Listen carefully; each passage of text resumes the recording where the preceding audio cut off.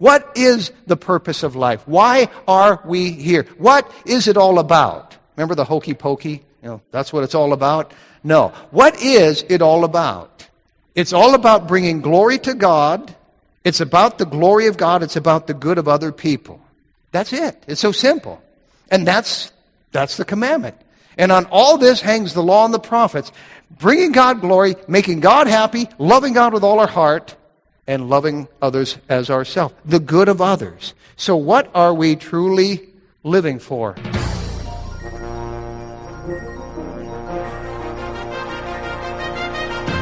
The Bible says that the gospel of Christ is the power of God unto salvation. Welcome to Pulpit Power, featuring Pastor Tony Skeving, Senior Pastor of Fargo Baptist Church in Fargo, North Dakota. Today's message was previously preached before a church audience. And now, here's Pastor Skeving.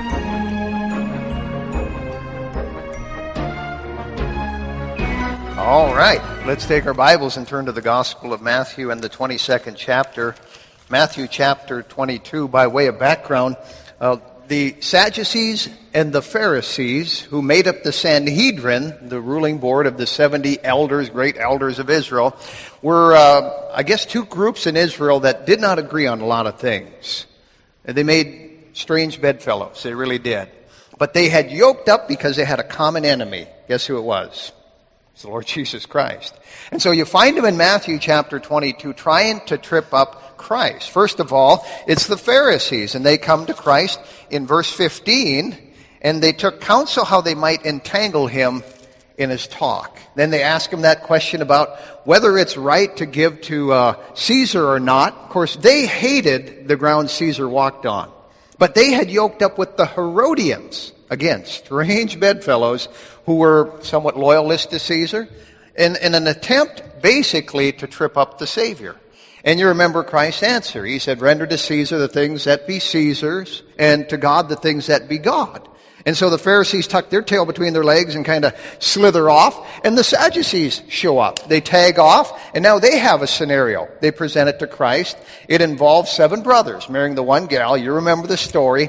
And the issue at hand is here that the Sadducees didn't believe in a resurrection. So they were giving this impossible scenario, anything possible, to make it look like there can't be a resurrection, because whose wife is this gal going to be in the afterlife, quote unquote?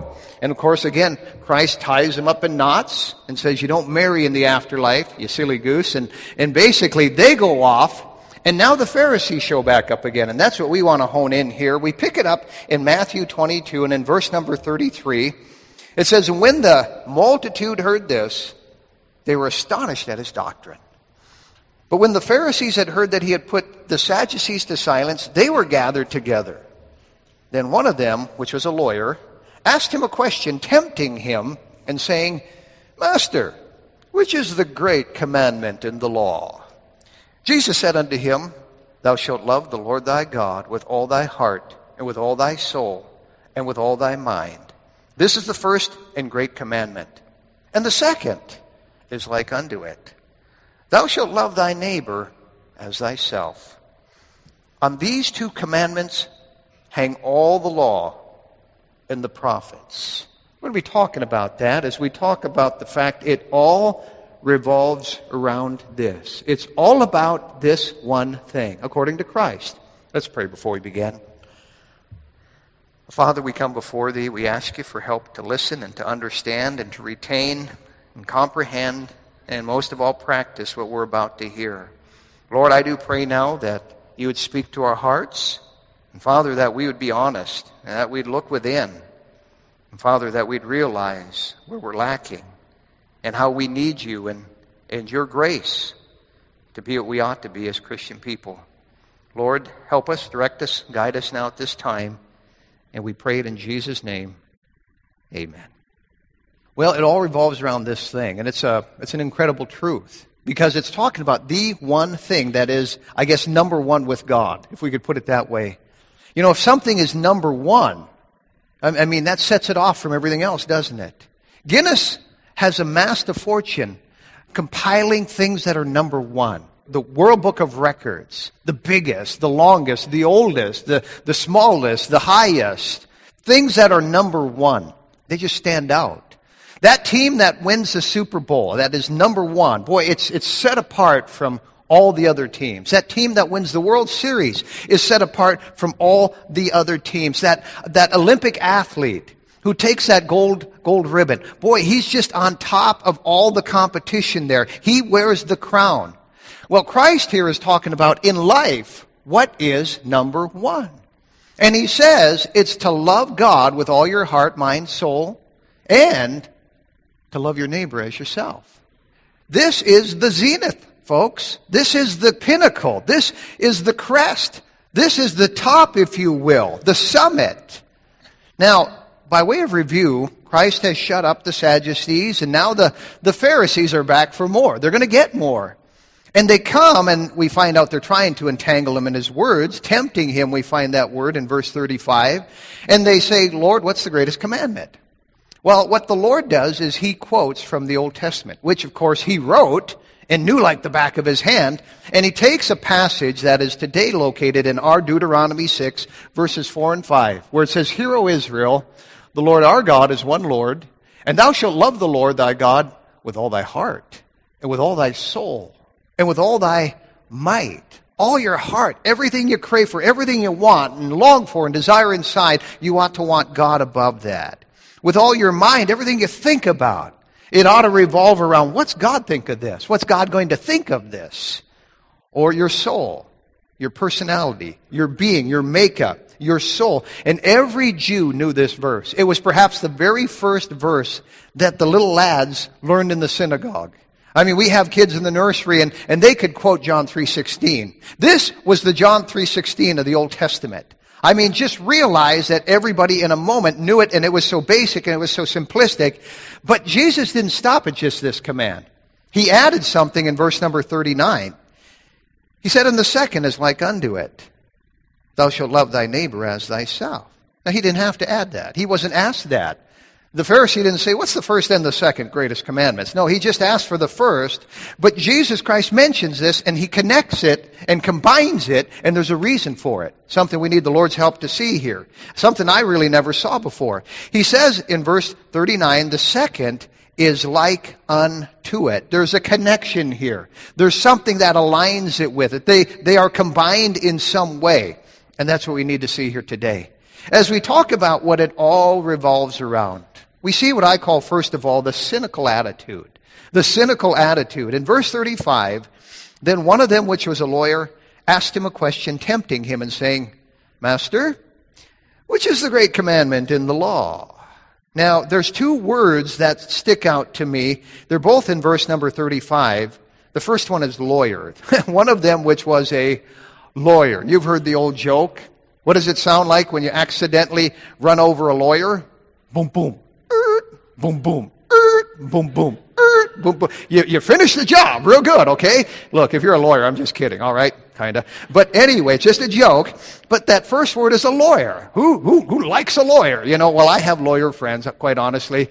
But the first thing here is he's a lawyer, and the second thing is he's tempting. Notice that's the second word in verse number 35. Tempting him. He is tempting him. Is he sincere? No. Now, a lawyer at that time is not like a lawyer at our time. We think of a lawyer today as somebody who's practicing law. But this isn't law as we know it and as we know it today. This would be the law of Moses. A lawyer at that time learned the law of Moses. So can you imagine you personally or me personally trying to match wits with this guy? He's a Pharisee. He's a lawyer. He knows the Pentateuch, the Torah, the first 5 books of the Bible, memorized them, knows them like the back of his hand, and you're going to match wits with him? I would rather not match wits with him. Now, the account in the book of Mark gives us a little bit more detail about this guy. He's actually a scribe, so he takes it a step further. They didn't have Xerox copiers. They didn't have Gutenberg printing presses. They didn't have any way of recopying the scriptures at that time except by hand. A scribe, for his job, his livelihood, was to perfectly make copies of the Word of God. No mistakes, could not be any mistake. It would have defiled the Word of God. So he's a scribe. He does it for a living. He is highly skilled when it comes to knowing this law, the law of Moses. You wouldn't want to debate him here. You wouldn't want to match wits with him. He lived to debate people, and he was the spokesman for the Pharisees. They shoved him up front, and he's going to be their spokesman. But the account in Mark also gives us some very, very interesting insight about this one individual. Jesus Christ answered the question, and this guy, you remember that, and you've read this, he kind of quips back and he says, wait a minute, okay, to love the Lord with all your heart, mind, and soul is the greatest commandment, and yeah, to love your neighbor as yourself. And remember that guy Jesus said, thou art not far from the kingdom of God? That's this guy. So he's not a total smart aleck, apparently. I mean, maybe he just gets shoved up front because he's a good debater, but we find here that Jesus Christ knows what's in his heart, and that this is perhaps even a pivotal point in his life that kind of trips him over into salvation. But for whatever reason at this point, he is apparently the antagonist, but he's not. He's more of a seeker. And so he's been pushed up front. He asks the question here. Now back to the crowd of the Pharisees here. Here's the question. We find in verse 35, then one of them, which was a lawyer, asked him a question tempting him and saying, Master, which is the great commandment in the law? Now, when we think of the commandments, we think of the 10. You know, have no other gods before me. Don't take God's name in vain. Don't make a god of your own imagination. Honor thy father and thy mother. Keep holy the Lord's day. And thou shalt not kill. And thou shalt not covet. And thou shalt not lust or commit adultery or steal. Or we think of the big 10.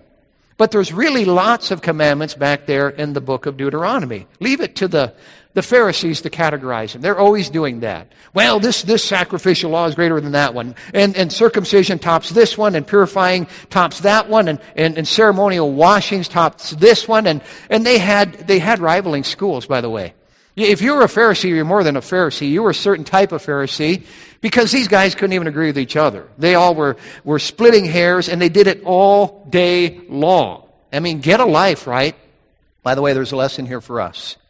We read in Titus chapter 3. Turn there if you would here. In Titus chapter 3, we find out what we're not supposed to do here.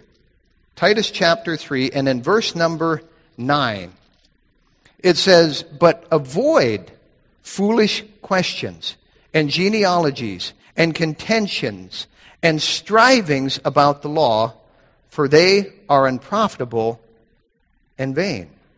We find here these Pharisees debating all day long about questions of the law.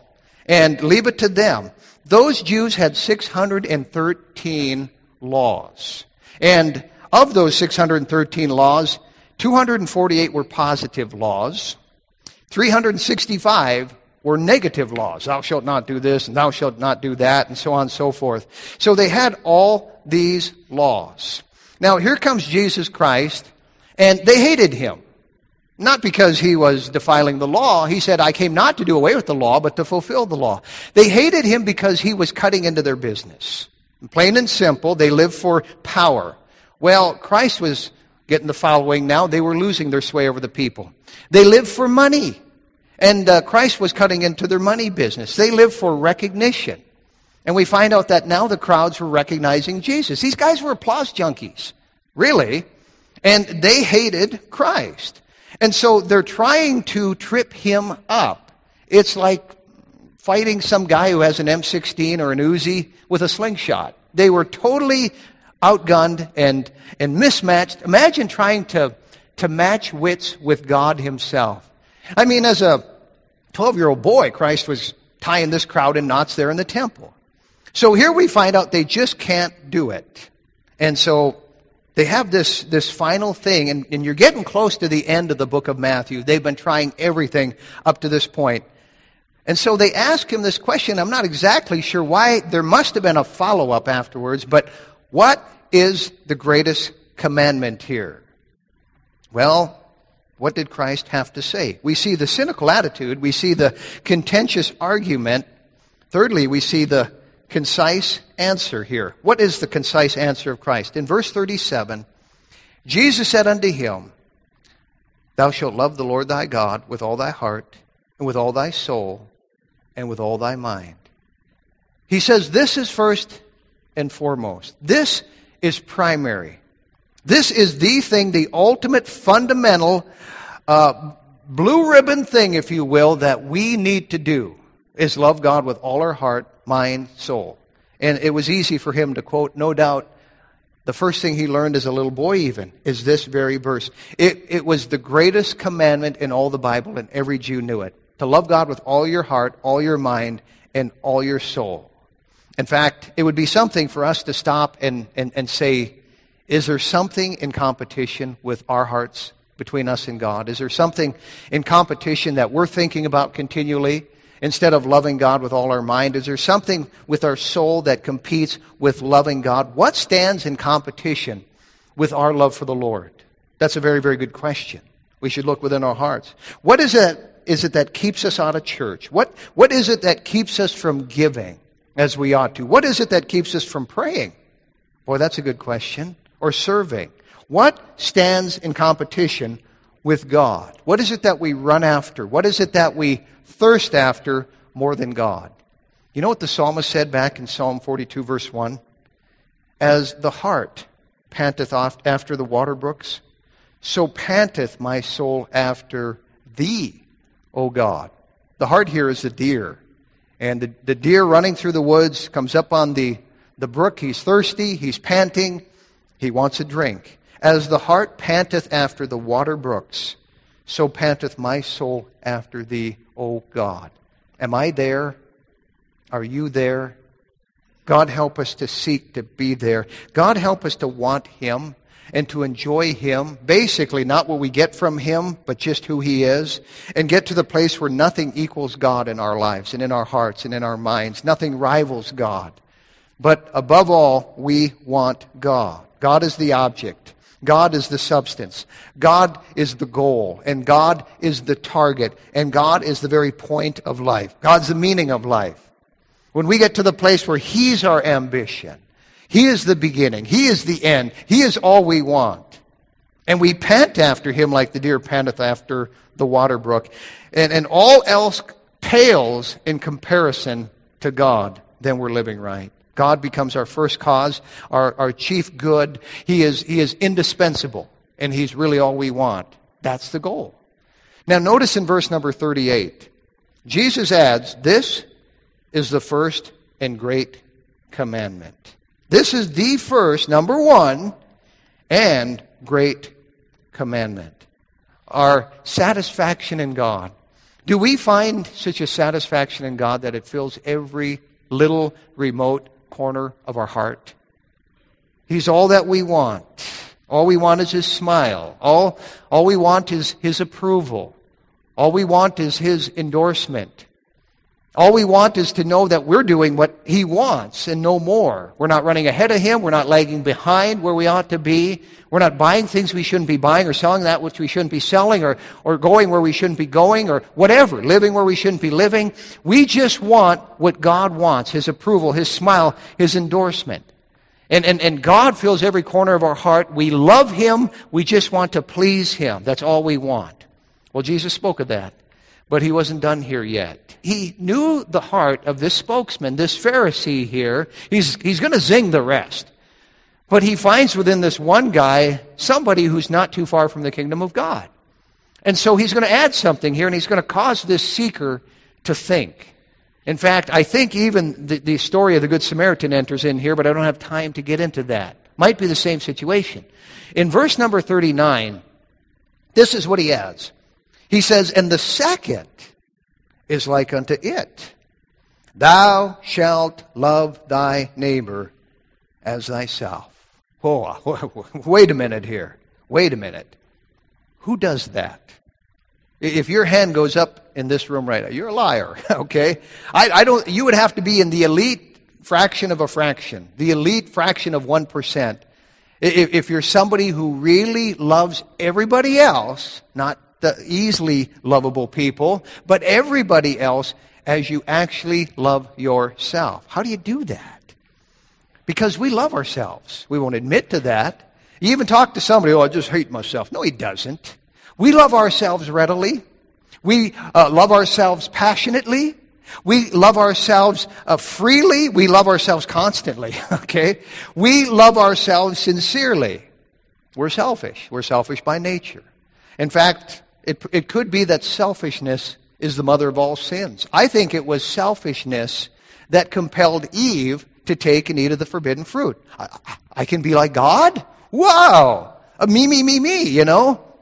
And it was the devil who said, I shall ascend up into the heights. I shall be as God. I shall put my throne above the throne. And it was this I thing. We find him very, very selfish here. So Jesus Christ is going to take these two commandments and he's going to link them together. Love God with all your heart, mind, and soul, and love everybody else the way you love yourself.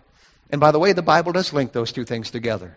I mean, years later, an aged apostle, John, probably in his 90s, would write this under Holy Spirit inspiration in 1 John 4:20. If a man say, I love God, and hateth his brother, he is a liar. For he that loveth not his brother whom he hath seen, how can he love God whom he hath not seen? And that sounds logical, right? It really does. We claim to love God, but there's somebody in this room sitting here and we don't care for them. Who are we kidding? If a man say, I love God, and he hateth his brother, he is a liar, okay? Who can honestly say, I love God with all my heart, and I love everybody? I just love everybody the way I love me. That's not easy, is it? You know what Einstein said about the Bible? He called it a simple book. Very, very elementary. And the free thinkers kind of poo-poo the Bible because they're like, that's so basic. Well, practice it, okay? Who's actually loving everybody the way they love themselves? If it's so simple, just practice something that basic. You can't. You can't. Now, this is the sum of the law, the sum of the whole Bible. We read that. Notice again in verse number 40 here, Jesus said, on these two commandments hang all the law and the prophets. You mean love everybody else the way I love myself? I mean the way I love me? To us, that's very threatening. That's overwhelming.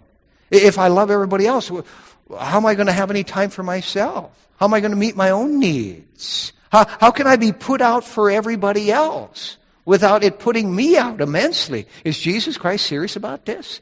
Love everybody the way I love me? That will be the suicide of my happiness. I'm not going to be happy if I have to live for everybody else. I've got to spend the remaining decades of my life working on the happiness of other people. Are you serious about that? How am I going to do that? I mean, it's the end of my happiness. Well, is it? Does it really work that way? Was Jesus Christ an unhappy person? No. The Bible even talks about the joy of Calvary set before him. I mean, he lived life with joy. Yes, he was a man of sorrows and so on. He's acquainted with grief and all that, but there's a reason for that. But he was a joyful person, and he's the only person who ever lived who loved everybody else the way he loved himself, if you could put it that way. You know, everything within us longs for our own success. Everything within us longs for our own health. I want to be healthy. I want to keep me healthy. We long for our safety.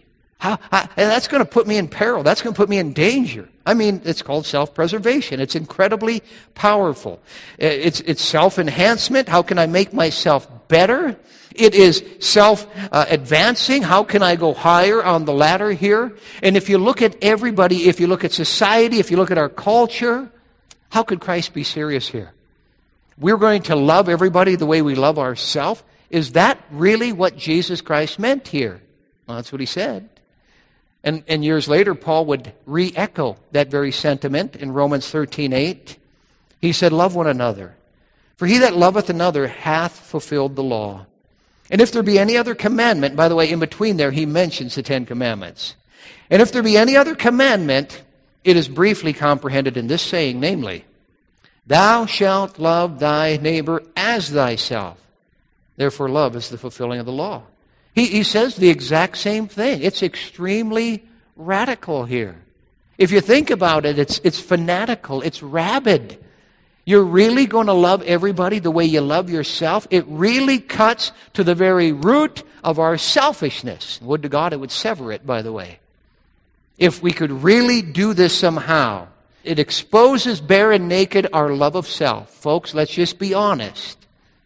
Well, Actually, if I could make this statement, the very root of man's sinfulness is his pursuit for happiness really any other way. The root of man's sinfulness is his pursuit of happiness apart from God. That is the essence of sin. The essence of pride really is we think we can be happy, we can be fulfilled, we can have purpose in life without God. There is a verse back in the Psalms, Psalm 14:1, which says, "The fool hath said in his heart, there is no God. They are corrupt." In our King James, our translators were honest enough to italicize those two words, "there is." It helps us to understand the passage here. But if you really want to know the underlying meaning of the verse, it's a fool who says, no God for me.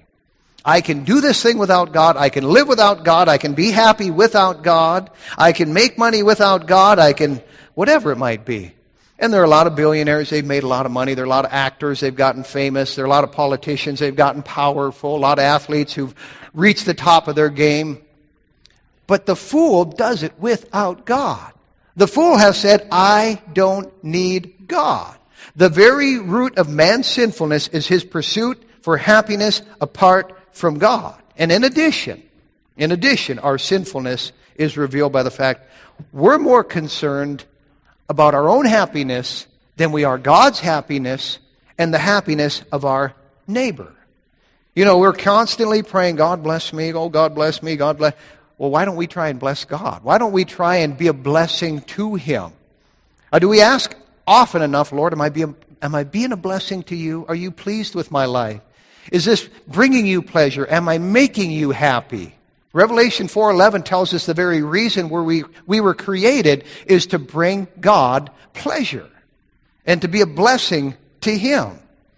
But the essence of folly is when we try and live without God and we try and make ourselves happy and we're more concerned about our own happiness than God's, if you will, or even our neighbors. You know, the purpose of life is not that deep. We can talk about why are we here? What is the purpose of life? Remember the ancient philosophers and the kung fu stuff, and yes, grasshopper, I can tell you the purpose of life, and so on and so forth. What is the purpose of life? Why are we here? What is it all about? Remember the hokey pokey? You know, that's what it's all about? No. What is it all about? It's all about bringing glory to God. It's about the glory of God. It's about the good of other people. That's it. It's so simple.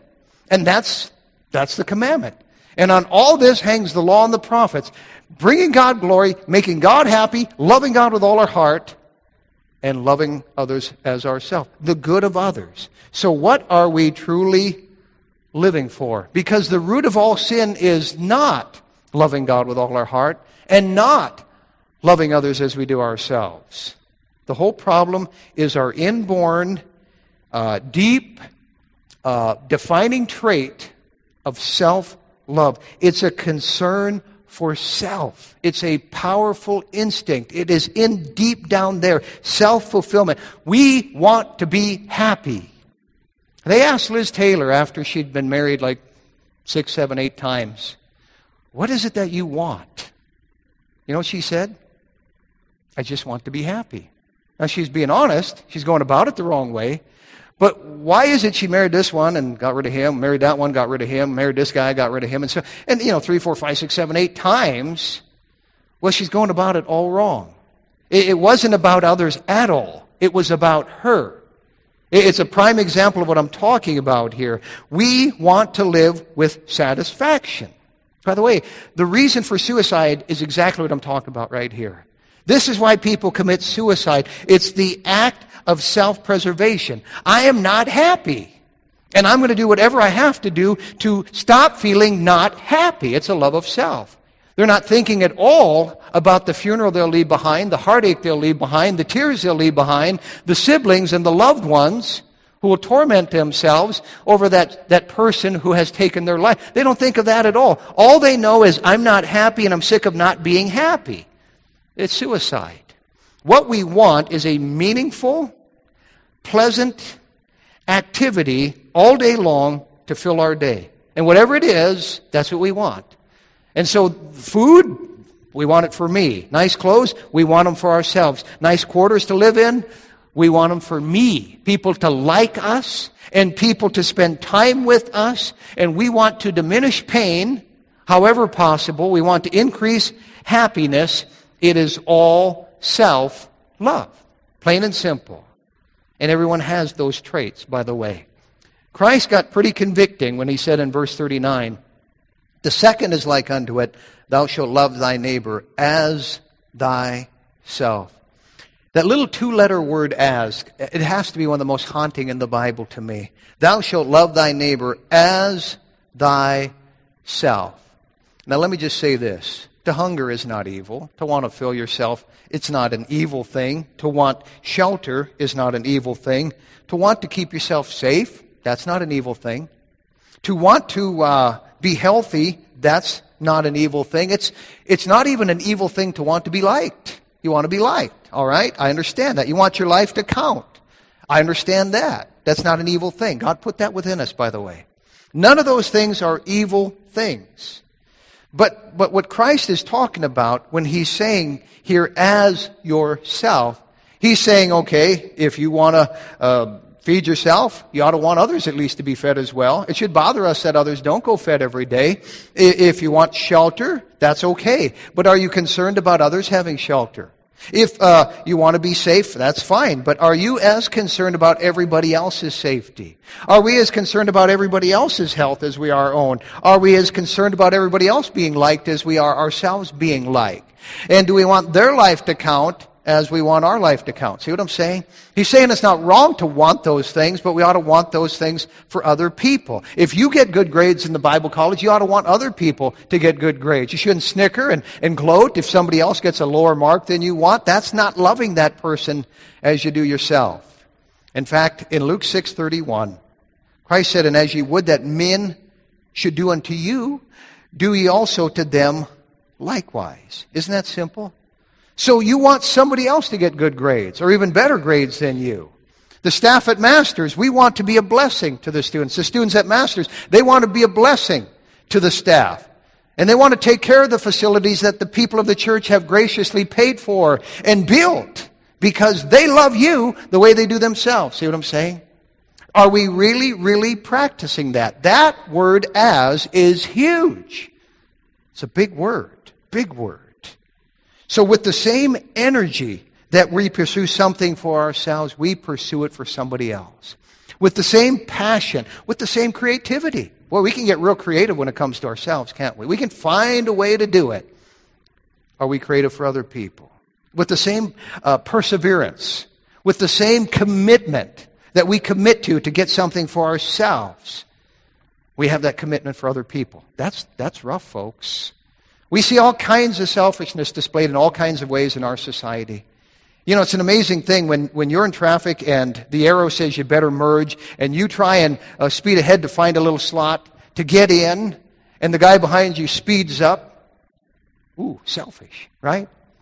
I'm not going to lose a millisecond by letting this guy in ahead of me, because it's all about me. Some of you truck drivers are smiling. You see it every day, don't you?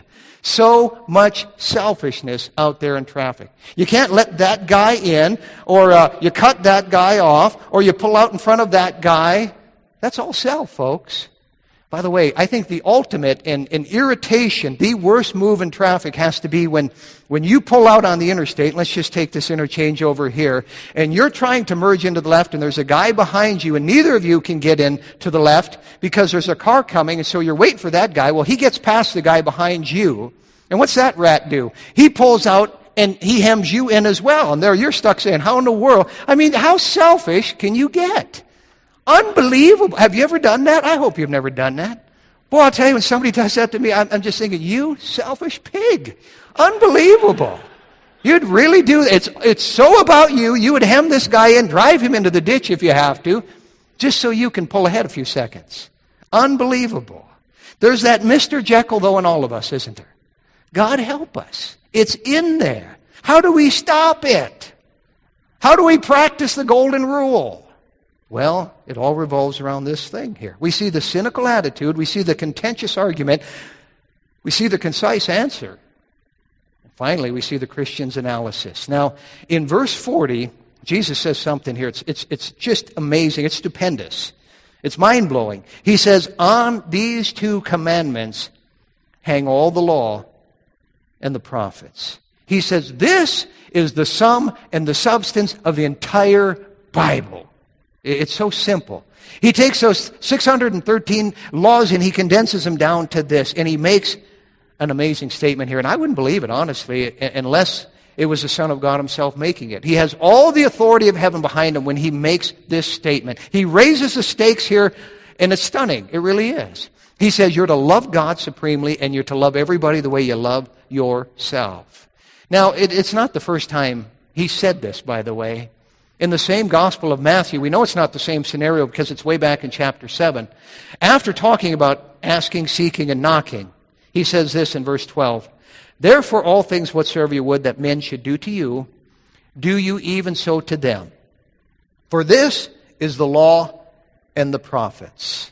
Now, the work salvation crowd likes to take these kind of verses and teach this ethical type of salvation. Just be ethical and you'll make it into heaven. Christ is not at all talking about salvation here. So don't bring a work salvation into this. He's basically saying, treat others the way you want to be treated. Love others the way you love yourself. So here's the golden rule. We're supposed to love others the way we love ourselves. The lawyer asks the question here. And Christ gives incredible perspective on it. Doesn't just answer the question, but he mentions something in addition to it, the second greatest commandment. He says, love God the way with all your heart, mind, and soul, and love your neighbor as you do yourself. It's kind of like the whole Bible. Picture it as a giant scroll back in the days of Christ, lowered down to the earth by two golden chains. One is attached to the right side of the throne of God. The other is attached to the left side of the throne of God. And he says, on these two things hang all the law and the prophet. Loving God with all your heart, loving everybody else the way you love yourself. Wow, how is that possible? It's not. It's impossible. But spiritually speaking, supernaturally speaking, there is a way. We read this in Romans chapter 8, verse number 3. It says, for what the law could not do, in that it was weak through the flesh, God sending his own Son in the likeness of sinful flesh, and for sin, condemned sin in the flesh, that the righteousness of the law might be fulfilled in us, who walk not after the flesh, but after the Spirit. What's that saying? It's saying you cannot will yourself to love other people the way you do yourself. It is humanly impossible. It just won't happen. Oh, I'm just going to get up in the morning and I'm just going to love everybody. I'm going to go out and spread love. It won't last till noon because we are so selfish. We're so self-centered. We need divine help. We need supernatural help. Now, here's where the two commandments are hooked together. You don't have to focus on loving everybody. Just put that aside for now. What you need to focus on is loving God with all your heart, all your mind, and all your soul. Make God the goal. Make Him the objective. Make Him the bullseye, if you will. I am going to spend time with Him. I am going to meditate upon His Word. I am going to talk to Him. I'm going to let Him talk to me. I'm going to enhance and foster and cultivate this relationship with God to where I love Him. I mean, more than anything, I love Him. I'm still trying to get there, and I think you are as well. But every corner of your heart is filled with God. All you want is God. And then, and only then, when you are walking after the Spirit, as this verse says, will you be able to fulfill the righteousness of the law, which is summed up in this one thing, love your neighbor as yourself. What that verse behind me is screaming is God reliance, not self-reliance. You cannot do it in your flesh. The arm of flesh will fail you. But you rely on God, and as we walk with God, we receive His compassion, and we can turn around and give His compassion. As we walk with God, we receive His wisdom. And we can turn around and we can give His wisdom to others and help others.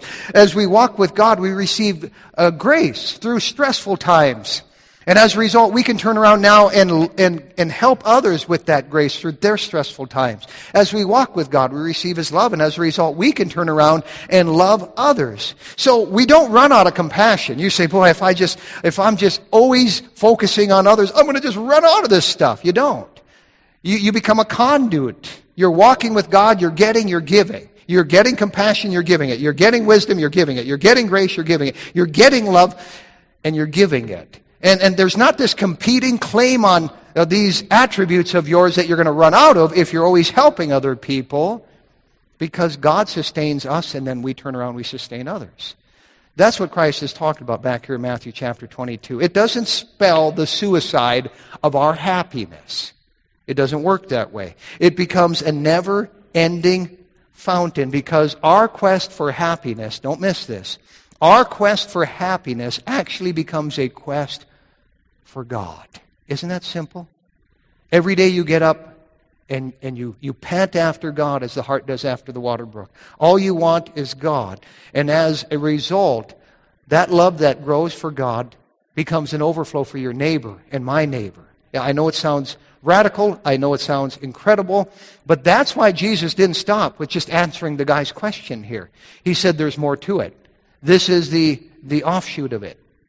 It really opens a whole new world of expanding joy when we realize, all right, make God the goal. Love God. That is the goal. That is the objective. And when we love God the way we ought to, we will love others the way we ought to. And that's what it all revolves around, folks, according to our Lord Jesus Christ.